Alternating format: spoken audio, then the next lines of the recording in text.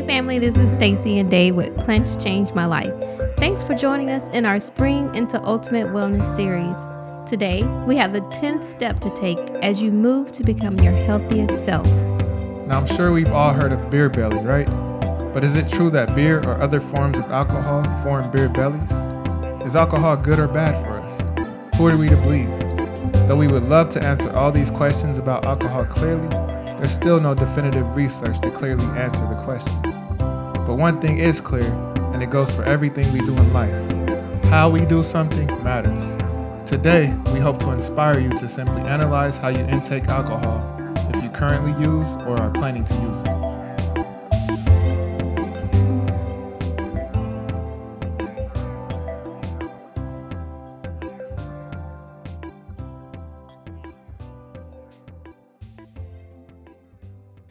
We often reiterate how our goal is not to directly increase the number of vegans in the world, but simply to do our part to help the world go in a better direction by helping people live healthier lifestyles filled with joy and vibrance. We would love for everybody to take on a plant-based way of eating, yet we realize that the best way to live the lifestyle is to actually learn the lifestyle. So we aim to meet you where you are, and we strive to reach anyone who understands that there's a lot of information out there, but simply doesn't know where to start. So yes, today we're going to talk about this alcohol thing. And yes, if there's ever an expert on alcohol, you're listening to him. That's right. I was a daily drinker, a heavy drinker, habitual drinker, social drinker, all the above, Luckily, I gained an awareness of how the alcohol is affecting my body. The thing about improving your lifestyle in one way is that it often leads to improvements in other areas. I've definitely felt a difference in going from drinking hard liquor daily to keeping the same bottles in the house for over a year. What we hope to do in this show is just to help you make an informed choice. Now let's start with that beer belly concept and how it's related to alcohol. To build up some background knowledge, let's get a quick understanding of how fat works, right? So dietary fat and body fat are two different things. Our body fat has a direct connection to dietary sugars in their various forms, along with calorie imbalances. That means that you're intaking more calories than you're actually burning off, right? Now, dietary fat, the fat in the foods that we eat, the number that you see on the back of the nutrition facts label, is the fat that our bodies use in a very complex way. But to put it simple, dietary fat is essential. We need it. Now, the type of dietary fat is critical. This is another show, but to give a quick tip, stay away from saturated fats and trans fats. So getting back to it, the dietary fat can be stored as body fat when you consistently intake more calories than you burn. With this said, the body fat's connection to alcohol is the sugars. And in itself, alcohol is pretty low in sugar. Though it is made from sugars, the fermentation process turns those sugars into alcohol. So when it comes to gaining weight and getting a beer belly off of alcohol, you're in luck because there is not a really direct connection or relation.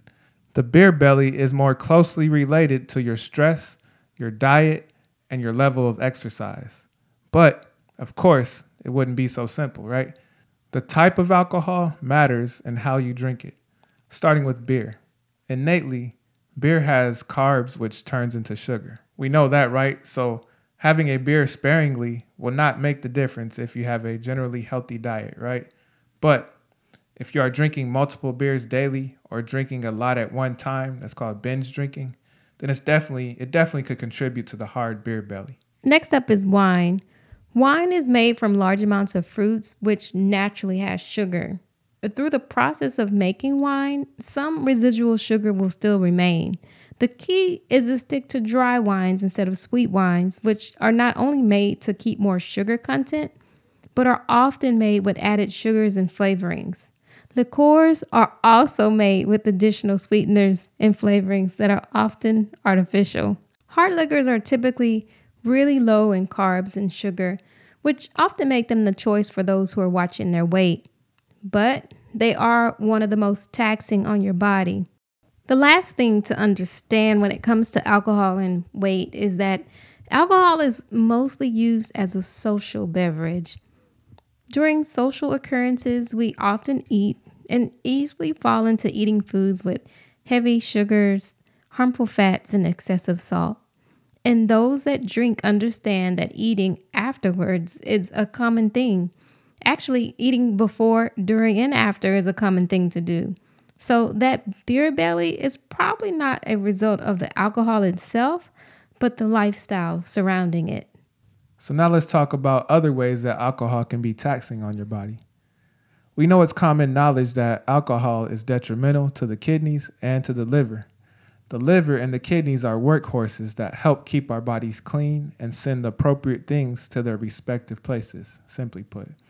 This gets really complex and is a lesson in itself, but for our purposes, know that they are both vital organs.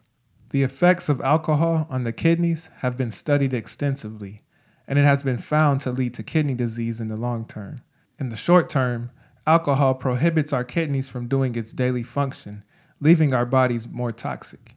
Now, when it comes to the liver, excessive use of alcohol leads to alcoholic-related liver disease. According to the United Kingdom National Health Service, alcoholic-related liver disease does not usually cause any symptoms until the liver has been severely damaged. They mention that each time the liver encounters alcohol, some of the liver cells are killed. They further mention that the liver can develop new cells, but prolonged alcohol misuse or drinking too much over many years can reduce its ability to regenerate. This can result in serious and permanent damage to your liver. Now let's talk about the things you can do to limit or eliminate your use of alcohol. Number one, if you can take the leap, then start changing your type of alcohol. Instead of mixed drinks with added sugars and the extra chemicals, stick to straight liquor with nothing added but ice or water if you're looking to dilute it. If you're going after the feeling, then hard liquor with no mixer will do the job quicker. But the overall goal should be to gradually limit the amount of alcohol that you take in by changing to cleaner drinks. But again, we point back to that beverage that gives you the best feeling and energy once again, and that's water, straight water. All right, so the second thing you can do is to save that drink for social events only. If you're that butterfly and participate daily in social life, then it's time to challenge yourself to either socialize without the buzz or slow down on going out. Same thing goes for those who work in fields that are heavily social, like the music industry. The next thing you can do is to set a budget and calculate how much money you spend each week, each month, each year on alcohol. On this note, another tip is to only buy expensive bottles of alcohol. Seems counterintuitive, huh? Right. This technique will help you think about how much you're drinking, and maybe you can keep that bottle on your shelf even longer. Better yet, it may actually keep you from taking off the shelf in the first place. Right. If you spend $300 on something, you're definitely not going to drink it in one setting. You're not going to guzzle that down. Okay, so the fourth thing to do, let me get my microphone right. The fourth thing to do is exercise often and eat more plants. When you're exercising and eating better, you will think twice about drinking heavily in order to not jeopardize your health progress. Simple as that. And that leads to number 5. Number 5 is to really cleanse. Truly cleansing your body is not a 3-day juice fast or even a week. Truly cleansing takes a shift into extended period of daily practices that allow your body to operate in a different way.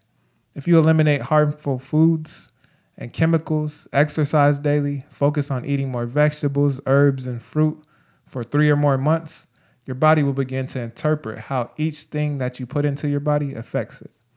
This was the case for me.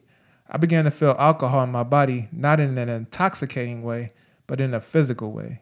It just didn't feel good in my body anymore. It felt toxic. This is one reason I limited my alcohol intake. Yeah, I was pretty surprised at how much you limited your alcohol intake. You went from being a guzzler to not drinking it at all. Yeah, I mean, I still will if I just choose to, but I feel it every time I put it in my body now.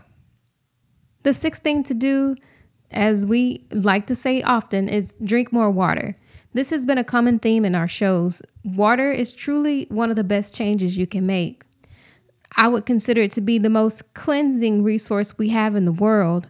And when it comes to alcohol, drinking more water will A, quench your thirst, because thirst is an issue that we often overlook because we often eat more than we should and drink too much of the wrong beverage, including alcohol. And sometimes we just need to quench our thirst with plain and simple water. And B, water prevents dehydration, which alcohol promotes. Alcohol is a diuretic, which promotes flushing water, sodium, and other nutrients from the body. And typically, this is a cleansing concept. But in the case of alcohol, it can be harmful. Alcohol makes it to various parts of our system and makes different impacts. It gets pretty complex, but as far as our daily health, drinking more water not only combats the effects of alcohol, but it's an overall better choice. All right, to wrap things up this week, we simply just want you to understand that the excessive use of alcohol ages us extremely. From drying out our skin, creating wrinkles, to dehydrating us, to overworking our organs like the brain, the kidneys, and the liver, leading to illness and disease. Though like coffee, it is ingrained in our families and social structure. When it comes to ultimate health, we have to take another look at just why we are doing it and what effect it has on us. If we could take a big step into ultimate wellness, rethinking our connection to alcohol would be a leap. This week's action step that we leave you with is to take a challenge. Take the challenge to stop drinking alcohol for 1 month. And then when you try to drink it again, pay attention to how it feels in your body. Now I heard somebody thinking, it's summertime and y'all want me to stop drinking? Well, yeah, we know it's summertime, but in the mind of a drinker, come on now, there's always a good time to drink. Springtime, oh, it's time to drink. Wintertime, you know we gotta have a drink in the cold. Fall, leaves are falling, might as well get a drink. We can go on and on, right? To put it in perspective, 1 month is a short period of time compared to a lifetime. We hope to have many, many more summers, so taking a month to help you learn your body is a month well spent. Amen. We've included some links to resources that will be helpful in this mission, so check it all out on this episode post on our website, plantschangemylife.com. And are you listening for the first time this week? You can get these episodes sent straight to your inbox so you won't miss a beat. Just visit our website, plantschangemylife.com, and sign up for our free newsletter. Thanks for listening, and we look forward to seeing you again. Until next time, remember, when you eat good, You read good. peace.